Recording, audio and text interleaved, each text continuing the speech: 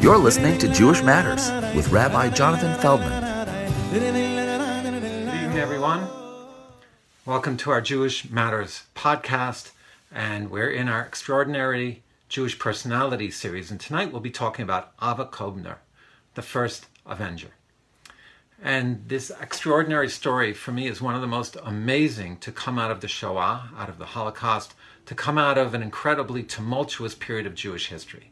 And Abba Kovner will play a crucial role in fighting in the ghettos of Europe against the Germans, fighting then afterwards in the forest with the partisans, being involved in getting Jews to Palestine in the illegal immigration, having a key role in the War of Independence for Israel, and the most mysterious chapter, and the one perhaps we're going to highlight, is the role he played as an avenger after the war against the Nazis. So Abba Kovner was forged in the ghetto of Vilna. His family was a Zionist family who tried to emigrate to Palestine and was stopped by World War I. But he was part of the Zionist Youth Guard, but that really didn't prepare him for the task that would be in front of him. And I'd like to paint the scenario, the scene of the ghettos in Eastern Europe during the Second World War and the Nazi strategy, because it's really part of understanding the Jewish resistance. So in Vilna, where there had been a population of 80,000 Jews, 30,000 by 1941 were deported into the ghetto, which was the old Jewish community, which usually housed around 1,000 people. Now there were 30,000 there. And writing to their family, of course, they knew the mail was censored. So some of the inhabitants of the ghetto would say that we are eating as if it's Yom Kippur, we are dressed like it's Purim, and we are living like it's Sukkot. So virtually nothing to eat, dressed in rags, and living in temporary dwellings. So this was the predicament of the Jews in the ghetto. And the Nazi strategy was to put Jews in charge of the ghetto. And this was for many different reasons. It would reassure the Jews that there was someone at the top with their self-interest in mind, even though they often worked with the Nazis, and we'll see how that happened and what it meant.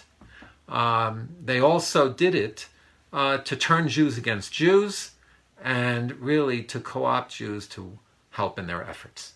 And Jacob Gentz, who was put in charge of the ghetto in Vilna, remember, was considered the Jerusalem of Lithuania. It was a thriving Jewish community with every segment of the Jewish community, from Zionists to socialists, communists, ultra-Orthodox, pious rabbis, religious Zionists, you name it, they were there. And Gantz had served in the Lithuanian army. He had risen up in the ranks, and when he was decommissioned, he circled in very high circles in Lithuania. Now, in the army, he did have some Jewish identity. He got Jewish soldiers dispensed from going to church. But after he left the army, he wound up marrying a non-Jewish woman. And as the Jews were being deported to the ghetto, he was offered to flee by very high connected people. He actually turned down their offer and said, no, I'm going with my people. And he took the position to run the Jewish community there, the Judenrat, as it was called, in order to help his people. Very noble intentions, but we'll see, with disastrous results. Abba Kovner, in contrast, as we said, came from a very idealistic family, a very Jewish family, a Zionist one. His father wanted him to pursue a profession, but he was an artist.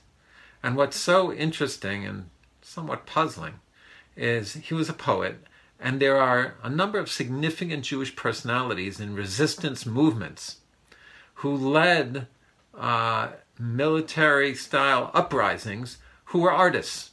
Abba Kovner, Avram Stern of the famous Stern Gang, who fought against the British and were the most extreme group to carry out terrorist acts against the British and the Arabs.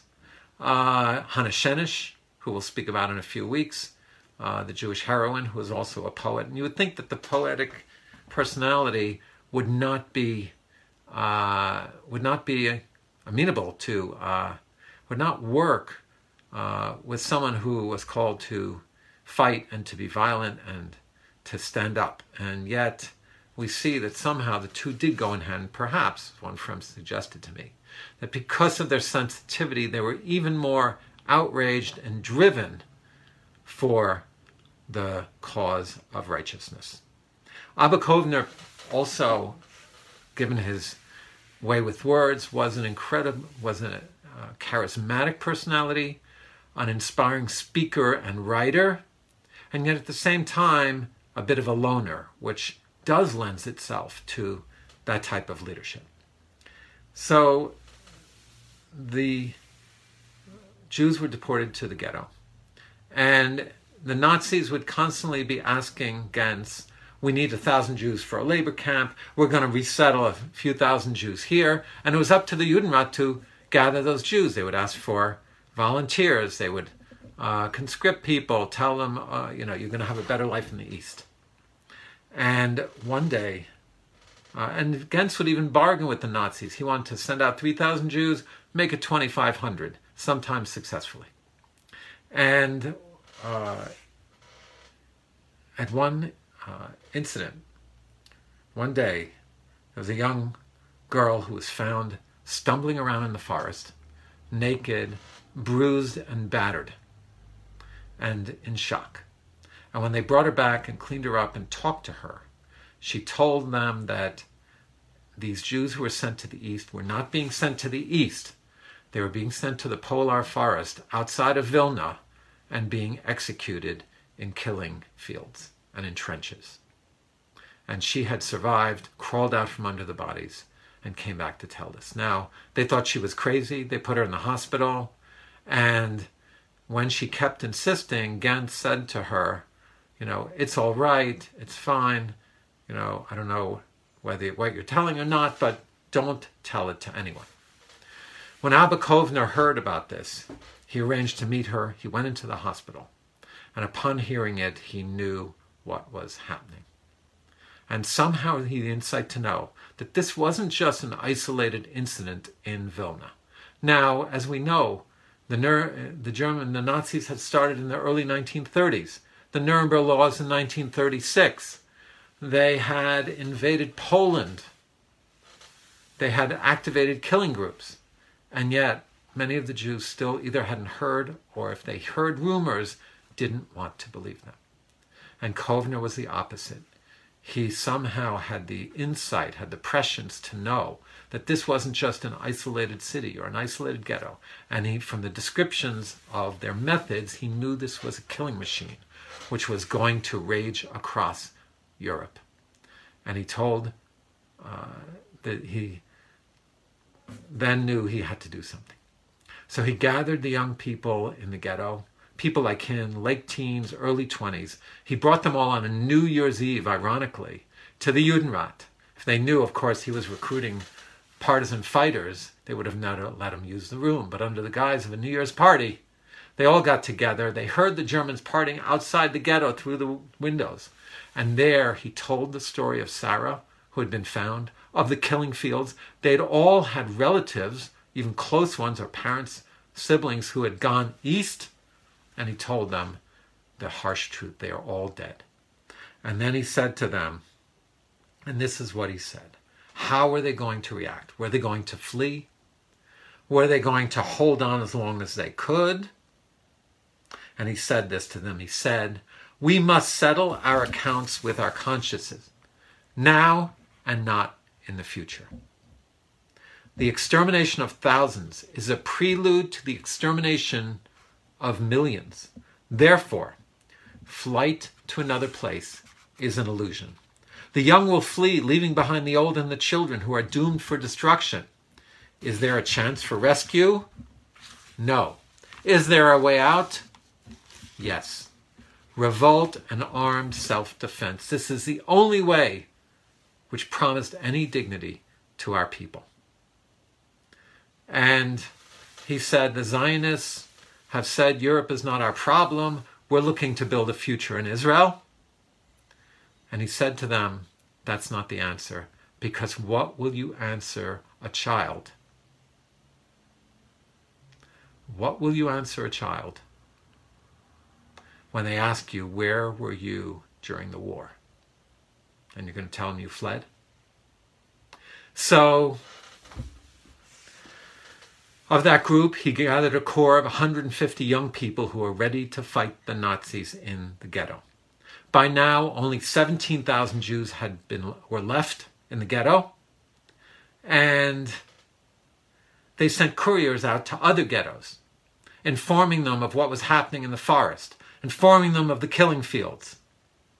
And he said the other groups in the ghetto reached out to them. There were the hardcore communists, and there were the Zionists, like him. There was the Beitar, who were the more right-wing Zionists. And they all came together, and he said, Hitler has finally made us one people. That's what Abba Kovner said. Now, people asked, where are we going to get guns? How are we going to run this revolution, run this revolt? And when he met with the head of the communists, Weinstein, he pulled out a gun, put a Polish gun onto and he said, where did you get that? And he said, there's lots of guns. You just have to steal it from the Germans. So they prepared. They mapped out all the sewers, going 3 levels down below the city streets and the basements. They bought weapons, smuggled them in coffins, couriers, piece by piece. There's a German officer, Anton Schmidt, who joined their cause, saving many partisans and still staying in the army. There was the nun at the convent where Kovner had been hiding outside the city before he came back into the ghetto, who brought him grenades, and they trained. By late 1942, the Germans realized they needed more labor, so the deportation stopped. Gentz told them, look, everything is fine, everything is stable. They formed theaters, book clubs, libraries. He was dedicated to normalizing life in the ghetto until this had passed over. Of course, Kovner knew that this was just a temporary reprieve and that they were all going to wind up in the forest. And he said, he quoted Churchill on this policy of appeasement of the Germans and working with them, who said, everyone thinks that if they feed the crocodile, the crocodile will eat them last. That's the way he viewed cooperation with the Germans. So the first actions they did were outside the ghetto.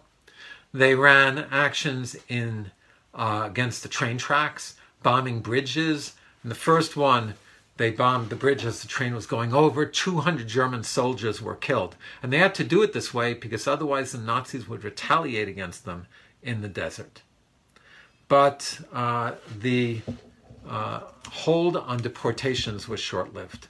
The Germans started deporting Jews again. They started deporting neighboring towns.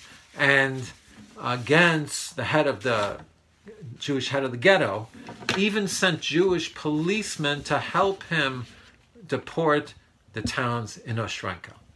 Now, why he did this? Did he still really believe that they were being just sent east? It's not clear. But his view was, don't upset the cart. And when he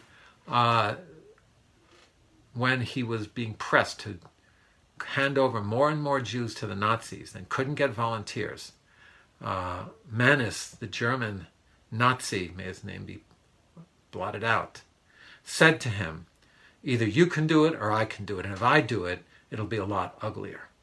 So he continued. But finally he got to the point where people were no longer volunteering, and the Germans got word that the communist leader Wittgenstein was hiding in the ghetto. And as he was taken out in chains, the Jewish partisans jumped the German soldiers, fled with him, and put him into hiding. And They turned to Gens. Gens turned to Kovner and said, you have to hand him over.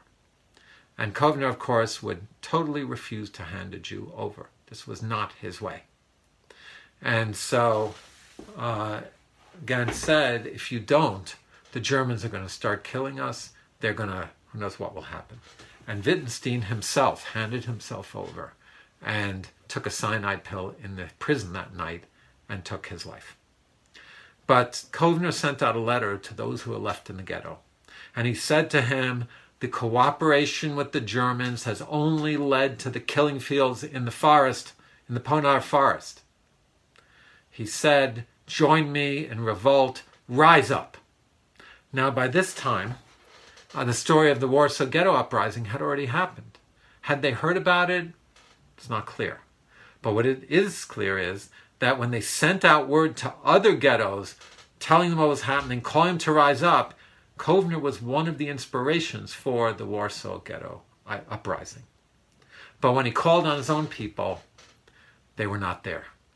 They did not come forth. He only had his core of fighters. And in fact, when Wittgenstein was hiding and the Jews in the ghetto were afraid of Nazi reprisals, the crowds, the mobs turned on Kovner and started fighting with the partisans to make them give Wittgenstein over. And he was very soured with the Jewish ghetto, and he saw that this would not lead anywhere. In a last fight, when the Germans came in to grab more people, they staged an ambush, but even there someone had denounced them. And the Germans sent only a small patrol up the street. They put bombs in the buildings where the partisans were hiding. They had to run out of the buildings. They did ambush a squadron of 20 Germans, but overall did not really succeed. And at this point, Kovner said, this is it. The ghetto is finished. And he called on the last of his fighters who remained to flee the ghetto through the sewers and to join him in the forest with the partisans, where they will take up the next stage in their fight against the Nazis. Because the ghetto was lost, the populace would not rise up with him. And so while he was brave and while he was fearless, he wasn't foolish either. And so they made their way out through the sewers, which in itself was a very harrowing and dangerous action, and made it to the forest. Now, the forests were a whole other world in and of themselves. And the partisan groups which had formed there comprised of different populations. There were Russian soldiers who'd been caught behind the German lines, and in fact, the Russians parachuted in commanders and a steady stream of supplies to help the partisans. If you've seen the movie Defiance, you have some idea of what it was like. They were in a swamp, in an island on a swamp, dug into bunkers in the ground, and when he finally reunited there were some 200 Jewish fighters. They formed their own brigade next to the Lithuanian fighters and the Free Polish fighters and the Russian fighters. But for the Jewish fighters, it was dangerous on all sides.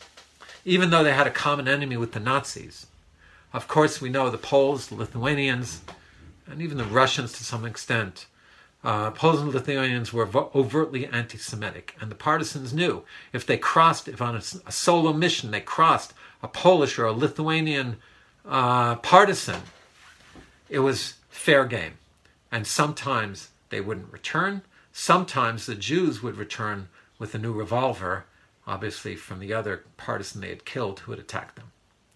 So it was not easy. Now, one of the Russian officers, Yevgeny, came to Kovner and told him to disband his bunch, his Jewish brigade, and integrate them into the others.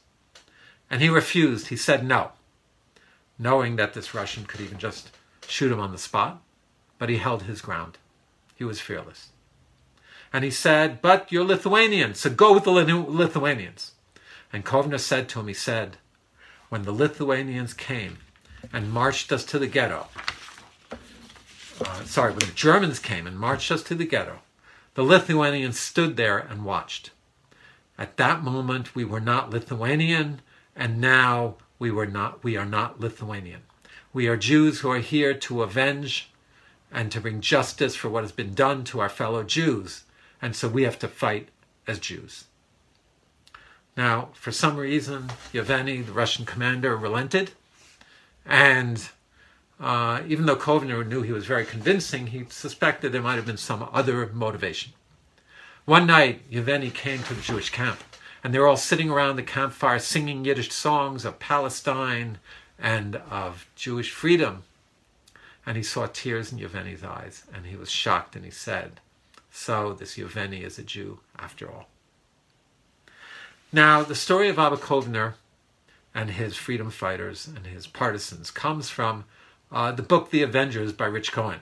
Rich Cohen, interestingly enough, also wrote Tough Jews, Fathers, Sons, and Gangster Dreams, which I haven't read yet, but I would like to. And Cohen's cousin was Ruska Korzak. Ruska and Vitka Kempner were Kovner's patriots in arms. They lived together, they fought together, they planned together. And on the first mission, Abba sent Vitka out to carry out the mission. Why? So the precedent was that the leaders, who were the toughest guys, would send out their girlfriends to prove how tough they were and to prove how tough their girlfriends were. And these Jewish women truly were tough. They fought next to the men, and this was highly unusual for the other partisans. The other partisans maybe had wives, maybe had girlfriends, maybe there were prostitutes in the forest, but women did the house chores. The Jews, the women fought, and they proved themselves very ably. They also had the advantage of not being suspected if they were caught, and they couldn't be revealed by having their pants pulled down as well, of course. But they were just as tough, and sometimes even tougher with more composure than the men. So life in the forest was not easy. There was gum disease, scurvy, lice, rickets, and sometimes even real disease. Rizka, his other compatriot, was put in charge of the well-being of the partisans. They would improvise baths in pools where they would dunk heated stones. They boiled up clothes to get rid of lice. They tried to maintain themselves as best they could. And of the 300 Jews who wound up in the forest, like in the Defiance story, only some of them were fighters. He wouldn't say no to other Jews who were fleeing and who needed to be saved. So, unlike the other partisans who would not accept civilians. So they started running missions to blow up trains. Once again, Vitka was the first one, planting another bomb on the train tracks. Then in a daring mission, they infiltrated back into Vilna, you could imagine, after they had left and were living in the forest. And they successfully blew up the electric works and the waterworks. After the bombs were planted, they regathered in a fur factory where Jews were working and who were giving them shelter. And the men said, "We're too tired to go back tonight to the forest. We'll sleep here and go make our way tomorrow." The women said, "There might not be a tomorrow." They left that night. The men were never seen again. But the woman had the stamina to keep going. By 1944, the Jewish partisans had destroyed 51 trains, hundreds of trucks, dozens of bridges. And if they didn't have any ammunition left, they would pull down electric wires. They would rip up train tracks with their hands. They did what they had to. Eventually, in 1944, Vilna was recaptured by the Germans after a bloody battle, and with 80,000 Germans killed. A well-known Russian Jewish reporter met Abba Kovner and did a series of articles about him, about the Jewish partisans. And people came after the war to come meet this Abba Kovner. And what would be now with these partisans? What were they going to do after the war? Where do you go? What do you do after having lived such a life? And of course, his idealism never didn't stop. Now he went back to being a Zionist. He spent the next few months finding refugees, figuring out ways to spirit them to Palestine, what was called the Brecha, the movement to clandestinely get Jews across Europe onto boats and past the British blockades. And he knew that Jews had to get out of Europe. He knew that even though the Germans had lost the war, and even though the Polish had been, the Polish collaborators had been defeated, that didn't rid Europe of anti-Semitism. And sure enough, after the war in 1946, in Kielce, there was a blood libel and a pogrom, and Jews were killed and slaughtered after the war. So he knew that the Jews had to be protected, so the partisans would protect the Jewish refugees fleeing to Palestine. Now, Abba Kovner's close associate, Rizka, was sent to Palestine to tell the story to partisans. And she wound up in Atlit, the British holding camp. She was finally discovered by the Zionist leaders who realized who she were.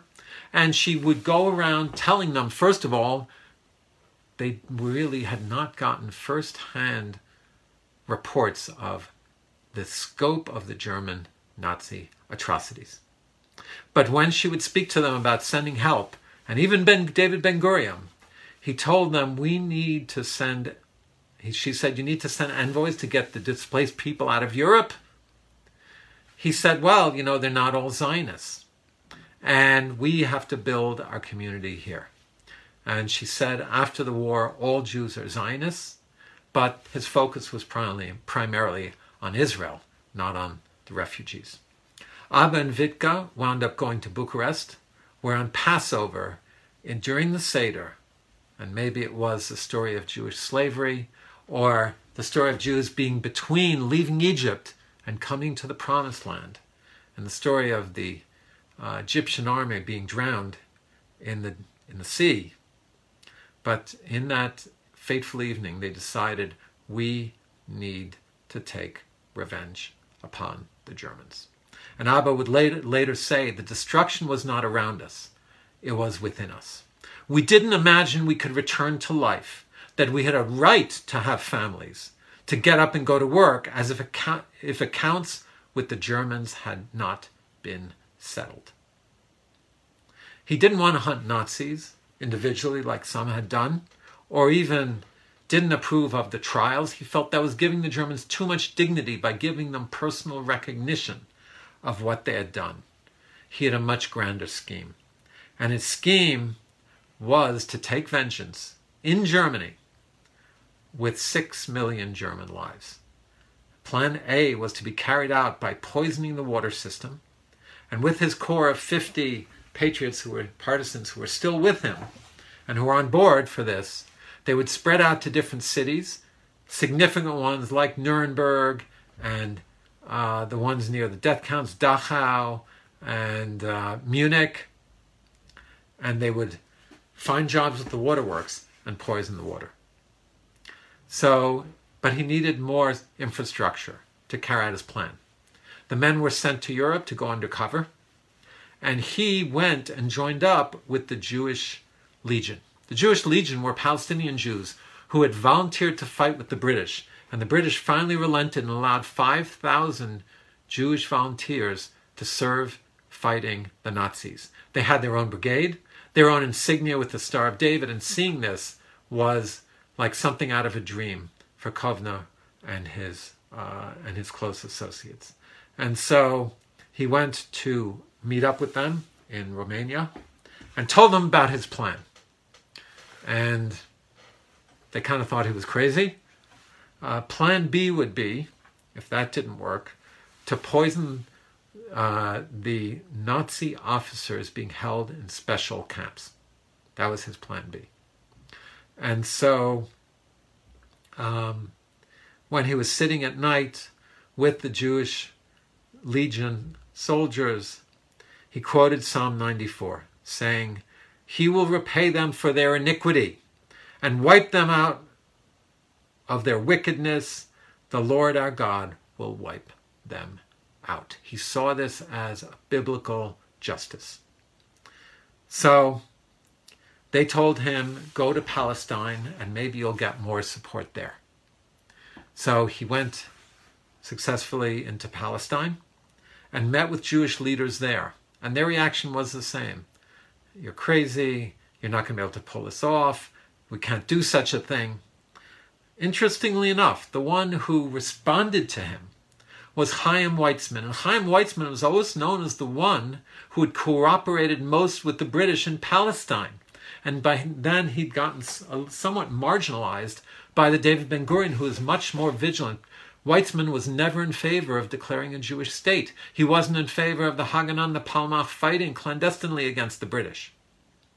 Yet he said to Kovner, if I were you, having lived as you have lived, I would do what you will do.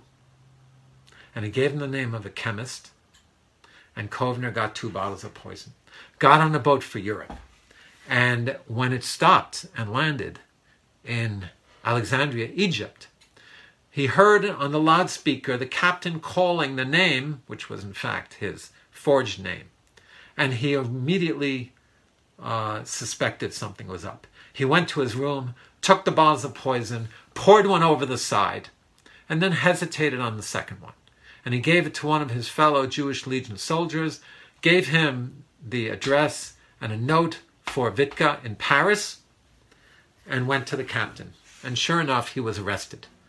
Who had denounced him, he was never sure, but some people speculate it might have gone to the highest levels of the Jewish leadership in Palestine, because they were trying to establish a Jewish state.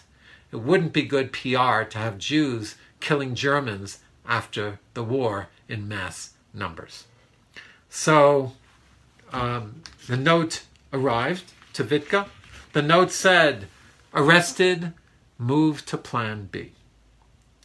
And Plan B had planted 5 of the partisans, of the Avengers, in 5 different cities where the camps holding the Nazi officers were.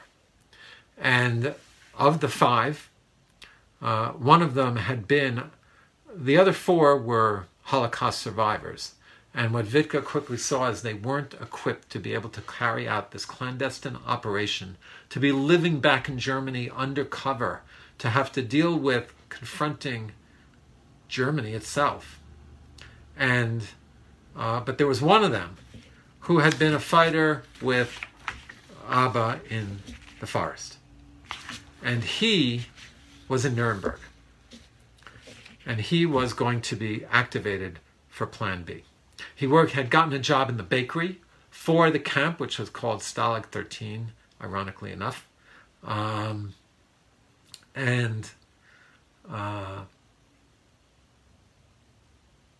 He had, trying to remember the name of the show, Hogan's Heroes, was it?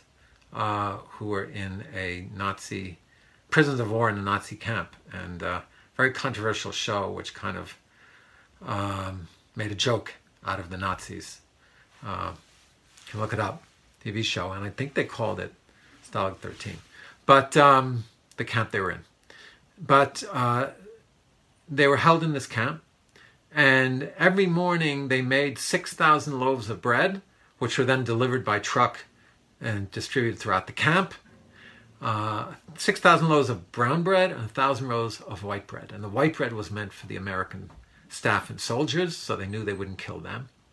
And he had the whole plan worked out. He obtained some arsenic, and one morning with 2 of his helpers, they painted the arsenic, which was invisible and didn't smell, onto the breads and fled the country.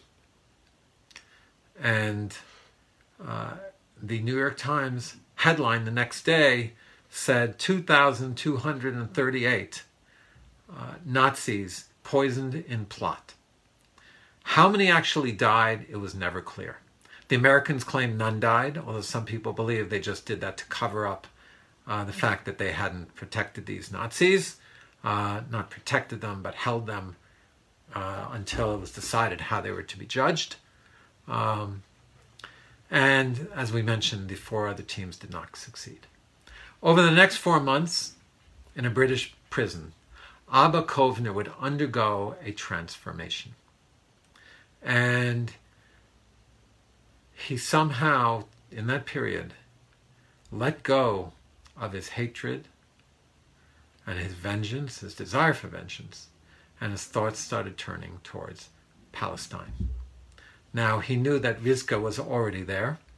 He had seen her when he was there, and even though he didn't see a lot of the country, somehow it planted a seed. And she had moved to a kibbutz, a young guard kibbutz on the coast, and when Abba was released through connections, because the Jewish leadership wanted him, his plan foiled, but only derailed. They didn't want him locked up forever. So he came to Israel and lived on the kibbutz south of Haifa, 50 miles south of Haifa, where he hoped to bring the rest of his avengers and partisans. And when some of them said, what is the next plan? What is the next plan for vengeance? They wanted to go back to Germany. He realized that that window had closed. The chaos which had reigned in Germany was no longer there. And he said to them a very striking line. He said, you can fight for your revenge here. And here you will fight for the future, not for the past. And of course he meant in the Israel War of Independence. The Union had voted for a partition plan. The Haganah was forming an army. And Abba was recruited to be an officer to train and inspire the young new soldiers of the Givati Brigade. He would quote to them what the Arabs said they were going to do to exterminate the Jews, and presented with them a bleak reality, but he said, we didn't ask for this war, but we will finish it. And so, in the final chapter of his life of wars, he fought and helped in the war effort in the Israeli War of Independence. And finally, after the war, he could finally settle down with Vitka in the kibbutz. Rizka also settled there, and she married someone else. And Abba Kovner went on to found the Diaspora Museum because he felt like he had honored the memory of those who were lost. But it wasn't just about grieving over the Shoah. He said we have to know the richness of the culture and the life before the war to see the significance, the dreaded significance of the destruction of Eastern European Jewry. And so he founded the Diaspora Museum, which still exists to this day. He went on to become one of the most recognized poets in Israel, receiving the Israel Prize in 1970. And they say that Abba Kovner, in a sense, his life was mythical. Leading the partisans and the fighters, the revolt in the Vilna Ghetto, then leading the partisans fighting in the forest against the Nazis, then running a clandestine vengeance operation against the Nazis and killing Nazi officers, and then finally fighting for the Israel War of Independence. And he is a personality who can inspire us in his dedication to the Jewish people, his fearlessness for the Jewish people. And we ask again, what makes a hero? And today in Israel, there are many heroes. There are many young men and women who are there putting their lives on the line for the Jewish people.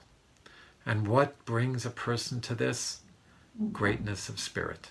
And I leave you with this touching, powerful poem by Abba Kovner. They say he wasn't religious, he was a secular Zionist, but you be the judge after we hear his words. This poem is entitled, Death is Not to be Preferred.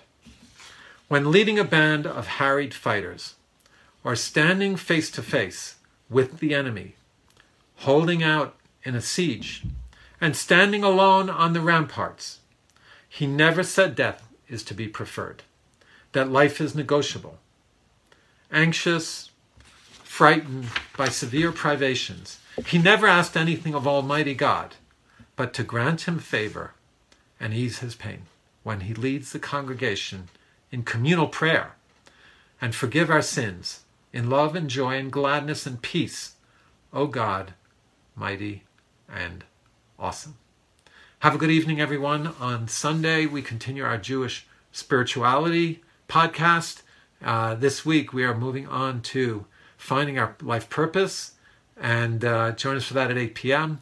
Next week at this time, 8 p.m. on Wednesday, we'll be talking about another exceptional Jewish personality, Rabbi Shlomo Carlebach, the singing rabbi. So please join us then and have a good evening.